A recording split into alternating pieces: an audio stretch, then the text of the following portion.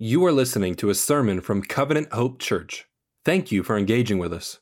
If you would like more information about our church family, please visit www.covenanthope.church. We pray that this sermon encourages and challenges you today. If you have a Bible, grab it, turn to John chapter 4. That's where we're going to be tonight.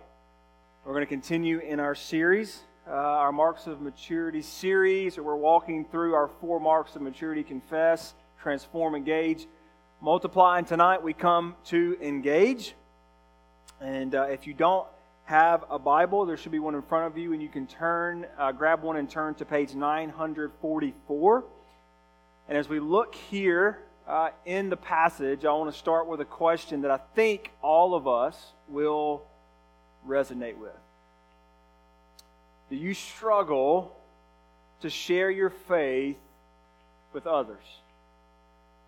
Do you personally feel like you struggle to share your faith with others?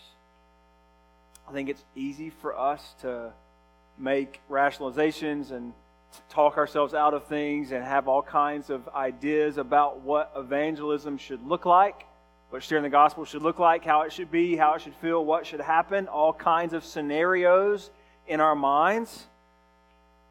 There's even data coming out this year that some folks believe, a good number of folks believe that were surveyed, believe that it was wrong for people, for Christians, to tell other people that what they believe. And so in our culture, there's even a push against us actually sharing the gospel. And so we come to normal everyday life, we come to our friends, our family, the folks that we work with, and we find ourselves stuck between how do we navigate sharing the gospel with people that we care about and we know that are separated from God. Do we not struggle coming to this idea? And as a church, when we want to make mature disciples, we want to be people who engage our world with the hope of the gospel. That's what we mean when we talk about engaging. That we're a family of believers who are engaging our world with the hope of the gospel. There's a lot of things that we can engage our world with, a lot of good things. But we specifically want to engage our world with the gospel of Jesus Christ because why? It's the only thing that will make an eternal difference. It's the only thing that's going to help people, even in the here and now, no matter their circumstances, no matter their place in life. And so we, as a church, are going to make mature disciples who are going to engage our world. The question is, how do we do that? If we all come tonight, and I think without us raising our hands, we all come tonight and we say, yeah, I think I struggle sharing my faith. I would put myself in that category. You know, like if we're all coming to this, how do we do this well? That brings us to John chapter 4, where I think we can see, we can feel our Lord and how He presses and how He engages this woman. And so when we look here at John chapter 4, here's what we're going to see. Jesus places Himself in a conversation with an outcast woman to demonstrate only He satisfies our thirst. And what we mean by that is our spiritual thirst. And we as disciples, as we come here tonight, as we come here weekly, as we live life together, what do we have to know? What do we have to do? Jesus, what He does, the hope of Jesus provides disciples the ability to engage our world like He did. He is our example. He is our Savior. He is our Lord. And when we come to this passage, we're going to see how we, in the same way, can have the same heart and the same disposition and the same laser focus towards the gospel. And that's what we want to learn tonight.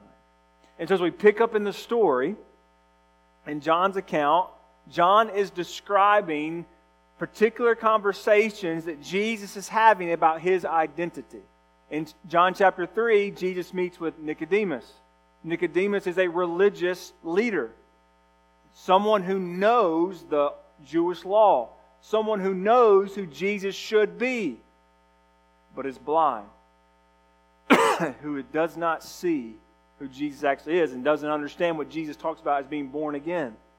And now Jesus comes to this woman at the well, this Samaritan woman who is an outcast, who the Jews may think she is a sinner.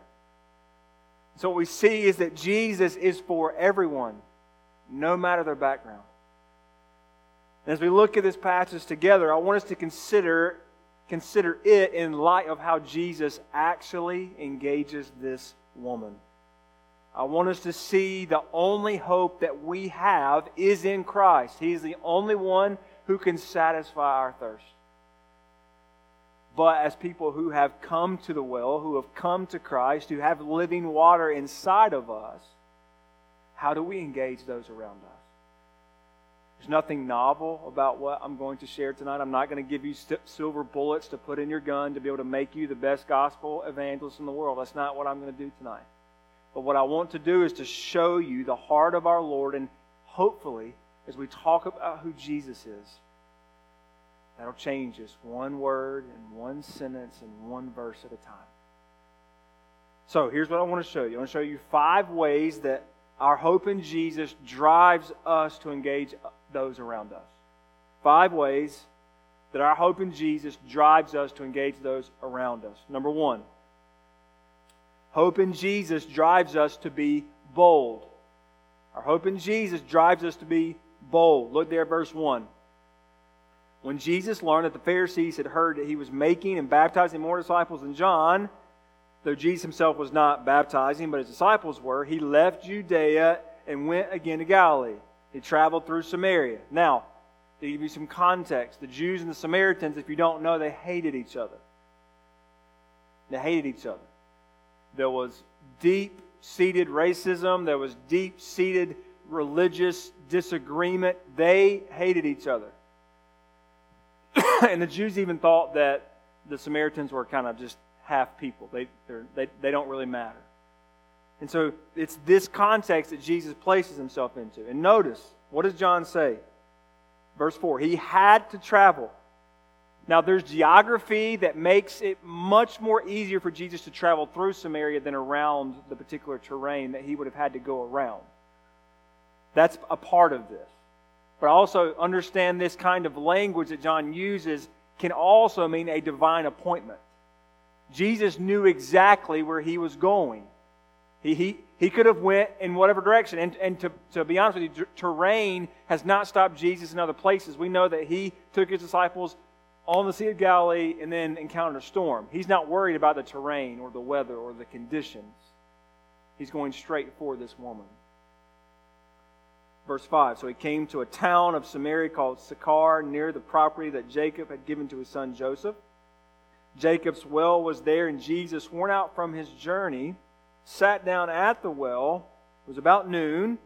A woman from Samaria came to draw water. Give me a drink, Jesus said to her, because His disciples had gone into town to buy food. I want you to notice how John sets up the story. Jesus leaves Judea because of potential conflict with the Pharisees and for John the Baptist's ministry.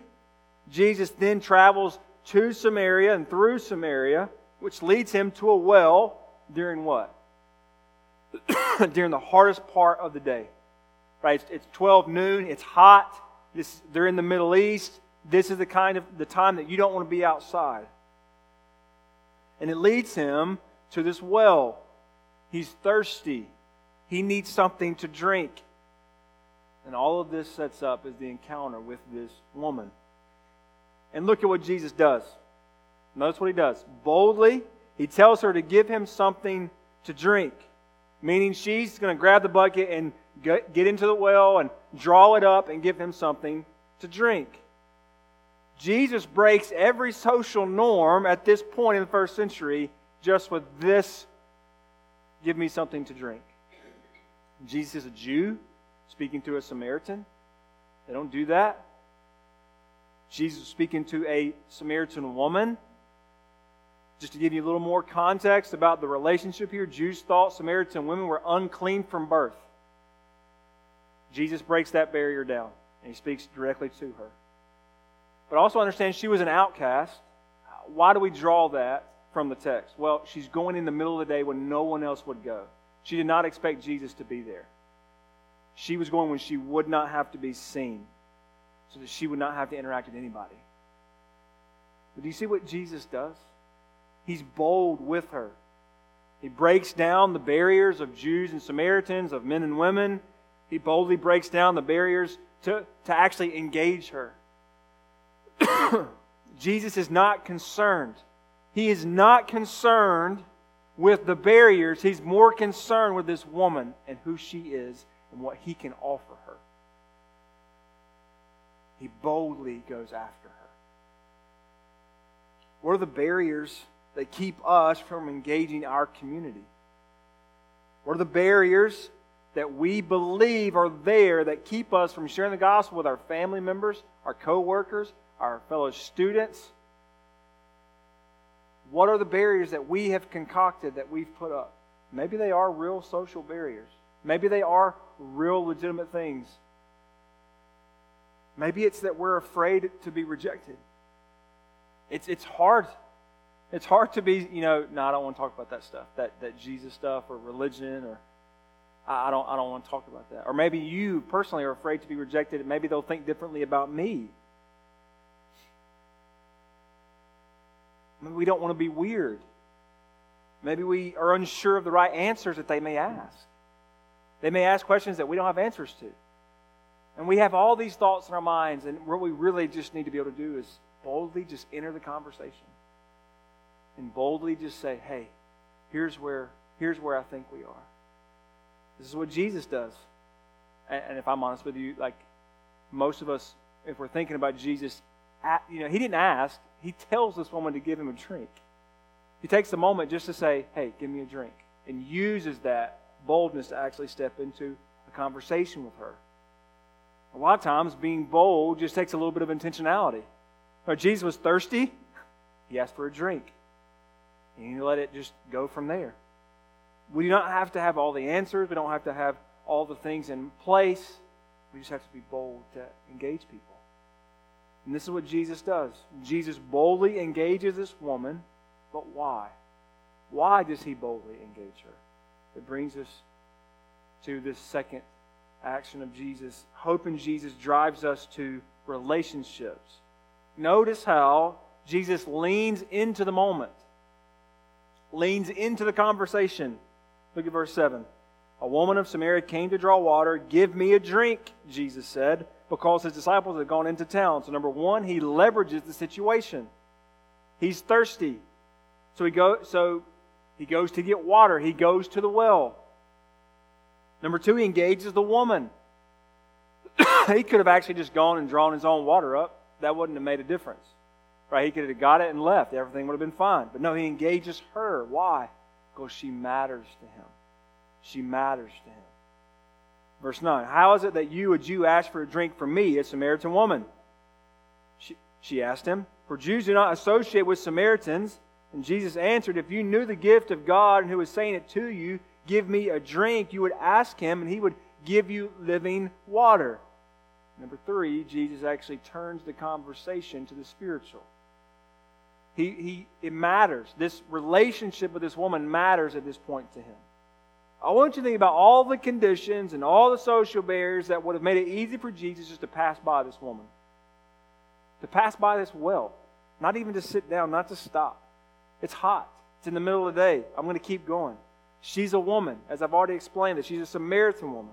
Instead, Jesus is intentional to go after this woman by sitting down at a well and waiting for her. To see her. He's relational with her. She matters. I want you to see that He goes after her.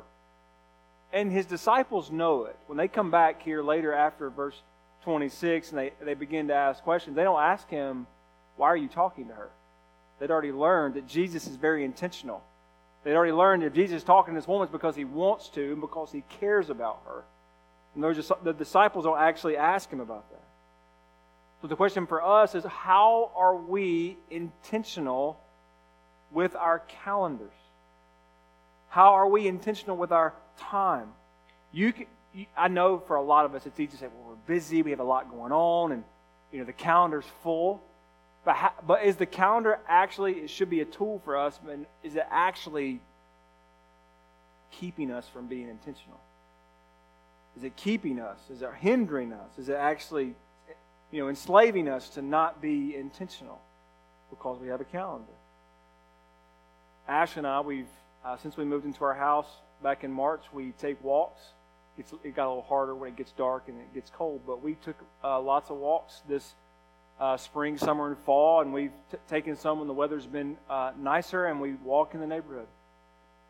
And what we've done is we've been able to invite people into our home. We've been invited this past couple weeks ago for New Year's. We were invited into someone else's home. Like they invited us in. Just by making relationships, just by leveraging those conversations that we may have on walks or in the neighborhood. How are we intentional? It just takes a little bit of forethought, a little bit of care. That we put our care to pen and paper or to our phones, and we schedule, hey, we're going to take a walk as a family. We're going to take a walk as a couple because we want to meet people. We want to see people. Those simple kinds of acts actually put us in the place just like Jesus was. It's no different than what Jesus did. What are those intentional things that we can do to put ourselves in the place to go after people and engage them? But two, I got to ask, are we intentional to make friends? Are we intentional to make friends? Like lasting friendship with people that we don't know? I know it's hard. I know it takes time. It takes effort. It takes energy. We need more friendships, and particularly more friendships with lost people. That's what our neighborhood has provided us with. New relationships and new relationships with people who may not know Jesus. It also means that's friendships with people who think differently than us. Why? Because they don't know Jesus. They may come from a different place, different background. People that don't think like us. But what we can do is we can invite them to our table and we can learn who they are, and then we can engage them with the gospel. But we have to actually take the time to make a deep friendship. It doesn't happen overnight. That's why we have to invite them to our table, where I think is the best place for friendships to grow and to blossom. Because if you make good food, they're probably not going to get mad at you, right? They're probably going to be like, hey, this is good food. I may disagree with you, but this is really good food. And they may even come back if you make good food. The table is the easiest place for this. And I read somewhere this week that it's, we talk about loving others, we talk about caring for others. And I read this in an article. Most of us are prepared to love others only up to the point where it begins to cost us. Let me read that to you again. Most of us are prepared to love others only up to the point where it begins to cost us. What are we willing to give up for the sake of people to be engaged with the gospel? Our time, our energy, our home, our castle, whatever it may be. What are we willing to give up so that people can know Jesus? We have to ask ourselves that question. The question I have to ask myself. And church, here's the deal. We can't do this on our own. We can't. We have to have each other around us to do this. A lot of times we come to evangelism with this Lone Ranger mentality. Or we think we can do it by ourselves, but we can't. We weren't made to do that. Yes, God wants you to have specific conversations with the people around you. That's absolutely true. But we weren't made to do all of that by ourselves. We need our church family, right? How do we talk about this in our mark of maturity? We are a family of believers engaging our world. All of that is plural. All of that is plural because we know that we cannot do this by ourselves. We need our church to help us. Why? Because the church puts the gospel on display. What does Jesus say? They will know that you are my disciples by what? By your love for one another. Your love for one another. You can't love one another if you're not in community with one another. We can't love each other if we don't see each other and spend time together. The litmus test for knowing Jesus is the community of God, so that we love each other.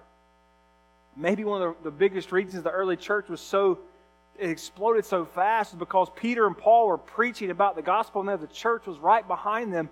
living out the implications of their faith together. Maybe that's why the church exploded so much. Maybe that's why we've seen revival over the years. Because the church backs up, this gospel is worth it. This gospel is worth it to me, and it should be worth it to you. This is why we have missional communities, that we actually spend the week, a specific point in time together during the week, because we don't just come on Sundays, but no, we're engaged with life with each other in community and service and evangelism. It's not just once a week, though. We talk about these as being, hey, these are just the centerpieces for us to do life together. And we invite others into our missional communities. We invite others into normal rhythms, whether it's a game or it's a show or a movie or you're just doing a cookout, whatever it may be. We are able to invite our lost friends into this. And the strength of our church family and our community can build what we need to build strong friendships, to be relational with those around us. This is where Jesus goes. He goes and He cares about this woman. He engages her through a relationship. But look where He ends up. We're going to look at verse 10, where we're going to see the hope in Jesus drives us to the gospel. It drives us to the gospel. Jesus answered, if you knew the gift of God and who was saying it to you, give me a drink, you would ask Him and He would give you living water. Verse 11, she asked, you don't even have a bucket and the well's deep. So where are you going to get this living water from? Not only has Jesus engaged this woman by being bold and He's relational, but He also turns the conversation to the spiritual. Jesus is no longer just talking about water from a well. This water is described as living water. But what does Jesus mean by that? This woman thinks that this water, what she thinks is a living water as in a stream coming from somewhere else. It's actually moving. But that's not the water that Jesus is talking about. Jesus is talking about eternal life kinds of water. Jesus has turned the conversation to talk to her about this is the kind of thing that your soul needs, not just your mouth or your stomach. And she doesn't see it coming. She doesn't understand. Look at her response in verse 12. You aren't greater than our father Jacob, are you? He gave us the well and drank from it himself, as did his sons and livestock. The woman doesn't think that Jesus is greater than Jacob, nor that He has living water. If Jesus was offering her fresh water without expending the energy in the bucket and going down into the well, then He would be greater than Jacob, because Jacob had to dig a well to get the water. Or He was a cheap charlatan and was actually just not going to be able to give her water at all. But she doesn't think that, because verse 12, she's like, wait a second, what's going on here? It implies that she misunderstands what Jesus means. That she is wrong, that no, Jesus is greater than Jacob, and Jesus does have the living water that she's seeking. She can't understand. And so Jesus, look how He explains it to her. Verse 13, Jesus said, everyone who drinks from this water will get thirsty again, but everyone who drinks from the water that I give him will never get thirsty again. In fact, the water I give him will become a well of water springing up in him for eternal life. This living water is not like any other water. This water is a spiritual water, a spiritual life. This water quenches the real thirst that we all have. This water does not come from a well drawn deep into the earth, but rather it comes from the Spirit through the Son. As the prophet Isaiah says, it is a well of salvation. Do you know how we must get straight to the gospel? Do we know that we have to, as a group of people, as individuals, we must get straight to the gospel? How can we proclaim that Jesus saves? The engagement of the people around us depends on us getting to the gospel. Look, I believe that Jesus called us to engage people by serving them, with acts of kindness and making relationships. All that is good and right. And those are ways in which we can then turn to the spiritual. But at the end of the day, if we miss the gospel, then we miss what's good. Like, what good is our service then? What good is that? It doesn't bring anything. Yes, we should do that, and we should bring the gospel to bear on that situation. The gospel is both the means and the ends of our engagement.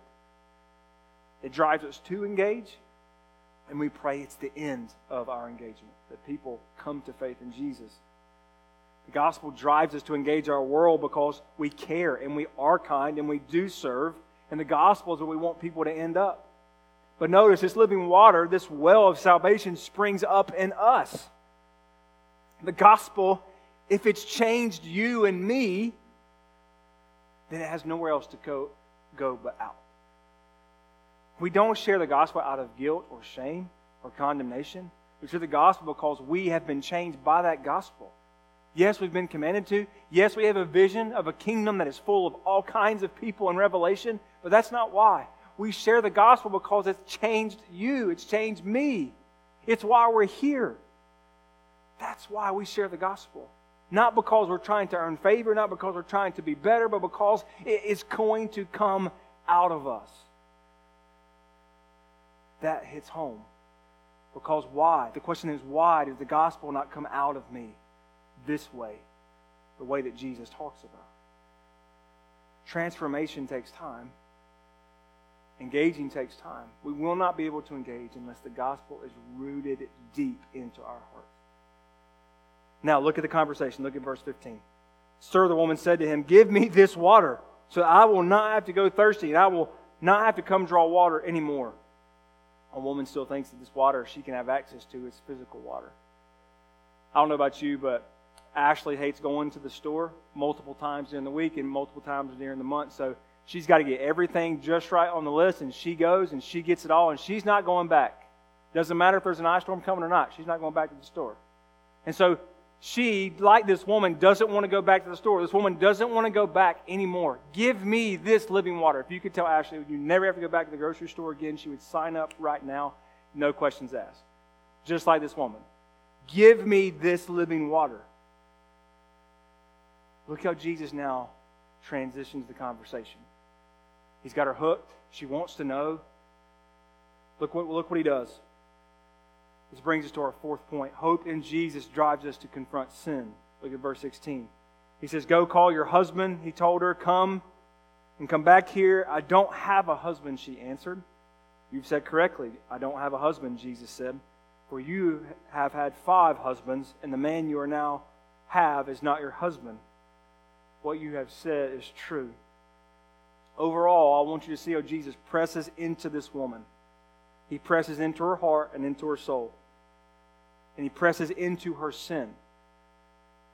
Jesus doesn't leave it. He doesn't just dismiss it. He doesn't move on. But I also want you to notice how he does this. How he does this.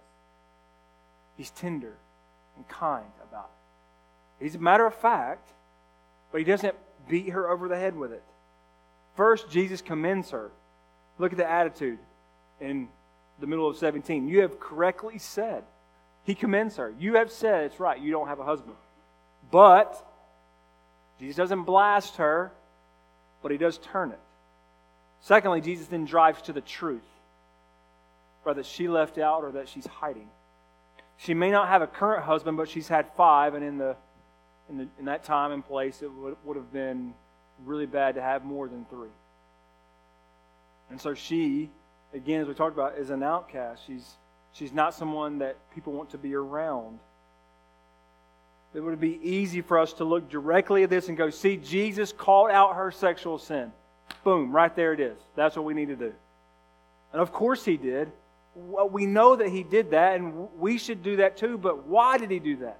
Because he knew that this was destroying her. He knew that this was eating her.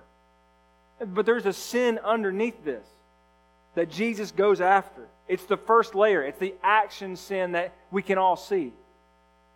He goes after her spiritual thirst.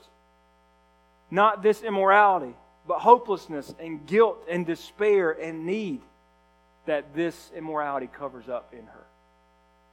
We can talk about the outward sins all day, but what are we doing about those sins that are actually deep in our hearts? Deep inside of other people's hearts. We may say, yeah, I'm prideful. Yeah, I'm prideful.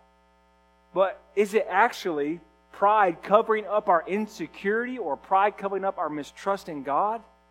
What's at the root of that? And until we get to the root of our sin, we will not be able to pull it out. And if we can't diagnose people's sins properly, what I mean by that is in the right way, then we're going to push people away. Now, of course, we like to hide our sin. We're going to get to that in a moment as well. But the church must deal with those sins underneath the surface. We must go after those root sins. It's difficult, it's hard, it's painful when we can confront sin in each other and confront sin in the world. But we must press into Jesus. Look what He does. He offers her spiritual water, living water. We have to press into Jesus being the only thing that satisfies us and others in the world. So He offers her this living water. He confronts her sin, but then what does He do? He offers her the living water still. He offers her grace and kindness and mercy. Do you believe that God shows you grace tonight? Do you believe that I know that we may say we believe in Jesus, but do you really believe and hold on to that Jesus shows you grace tonight? Because He does. He shows you much grace. Do you believe that God shows others, even those who have hurt you dearly, grace tonight? If we don't believe, or if we believe that Jesus only shows us grace, we will not see others the way Jesus does. But if we believe that Jesus shows grace to everyone, then we can see them like Jesus does. At the end of the day, the church must be an unsafe place for sin. An unsafe place for sin. But a very, very safe place for sinful people. That's what we invite people into. We're going to cut sin out. We're going to confront it. We're going to do our best to destroy it. And we're going to welcome sinners who are able to see that in the gospel they are loved and that their sin can be dealt with in Christ. So Jesus, He engages this woman with grace despite her sin. And how, though? How can He do that? How can our Lord do that? Because that's really hard. To show grace, to see grace for others, to help people uproot sin. How does He do this? Number 5. Hope in Jesus drives us to the cross. Look at verse 19. Sir, the woman replied, I see that you are a prophet, or our ancestors worshipped on this mountain, but the Jews say that this place to worship is in Jerusalem. And this woman, she replies, after Jesus presses into her sin, she actually may believe that Jesus is a prophet. That's possible. I mean, wouldn't you, after He exposed sin that most people didn't know, wouldn't you believe that He was a prophet in this moment? Or maybe she's trying to cover up the conversation. We all know it's difficult to talk about our own sin. We all know that it's much easier to talk about theology or talk about sports or the weather. This is what she does. She turns the conversation. All right, let's talk about the 30,000-foot view and not the 6-foot view right here. Let's talk about the stuff out there, not inside here. And I think this is what's present in her. She wants to talk about a theology of worship when that doesn't have to do with her own heart. When it comes to our sin, let's be willing to confront it. Be willing to grow. Because if we don't engage our own sin, if we don't actually deal with our own sin, we won't be able to engage other people. It will hinder us. I don't know about you, but I can tell you, when I'm continually fighting sin and falling short, it's a whole lot harder for me to go out and talk about the grace of God in my life. We must together fight sin and go after it. Verse 21. Look how Jesus responds to her. He told her, believe me, woman, an hour is coming when you will worship the Father, neither on this mountain nor in Jerusalem. You Samaritans worship what you do not know. We worship what we do know, because salvation is from the Jews. But an hour is coming and is here now when the true worshipers will worship the Father in spirit and in truth. Yes, the Father wants such people to worship Him. God is spirit, and those who worship Him must worship in spirit and in truth. There's so much good stuff here, and as we want to land the plane, I want you to consider, though, what Jesus is really talking about. Jesus, in one way, entertains her question about the worship and where it's going to happen. He explains that, yes, worship of God matters, but the location doesn't. Yes, it matters that God has revealed Himself to the Jews through His law and His word, but no longer will people have to worship in a temple or revelation be confined to Israel. One day we will be able to worship God in spirit and in truth, but how does that actually happen? It happens through the cross. It happens through the Savior of the world, the Son of God, coming to this world and to a cross and dying on it. What do I mean? Where am I seeing that? Well, John uses this phrase often, but an hour is coming. And he uses that phrase to describe the hour that He's going to give His life to pay for our sin. You see, it is this Jesus who goes after this woman, and it's the same Jesus that goes after you and me. He was thirsty on a cross, but bore the wrath of God in our place. On the cross, Jesus was thirsty and bore our punishment for us. We no longer have to be separated from our God. We actually can be made righteous because our Lord was thirsty again and bore our sin on His shoulders. We're no different than this woman. We are needy. We are broken. We are sinners. And if Jesus comes after me this way, that I've received grace, shouldn't I go after those who do not know Him in the same way? Shouldn't I offer grace to those who do not know Him? Shouldn't I show kindness and be tender and speak the truth to those in our community, to those in our world, to those that we don't even know? Why should I do this? Why should we live this way? Live like Jesus, because He's the Messiah. Look there, verse 25. The woman said to Him, I know that the Messiah is coming, who is called the Christ. When He comes, He will explain everything to us. And Jesus told her, I, the one who is speaking to you, am He. Jesus is the one that we need. Jesus is the one that can change us. He is the one promised of God all the way back in Genesis chapter 3. He is the promised one, the Messiah, the one who's going to come and save His people. One who can actually press into us and change us. As a church family, we can engage our community the same way Jesus did. We don't engage because we're trying to earn God's favor or earn God's love. We engage because we've already experienced that love. Just like this Samaritan woman, I am glad that Jesus came after us.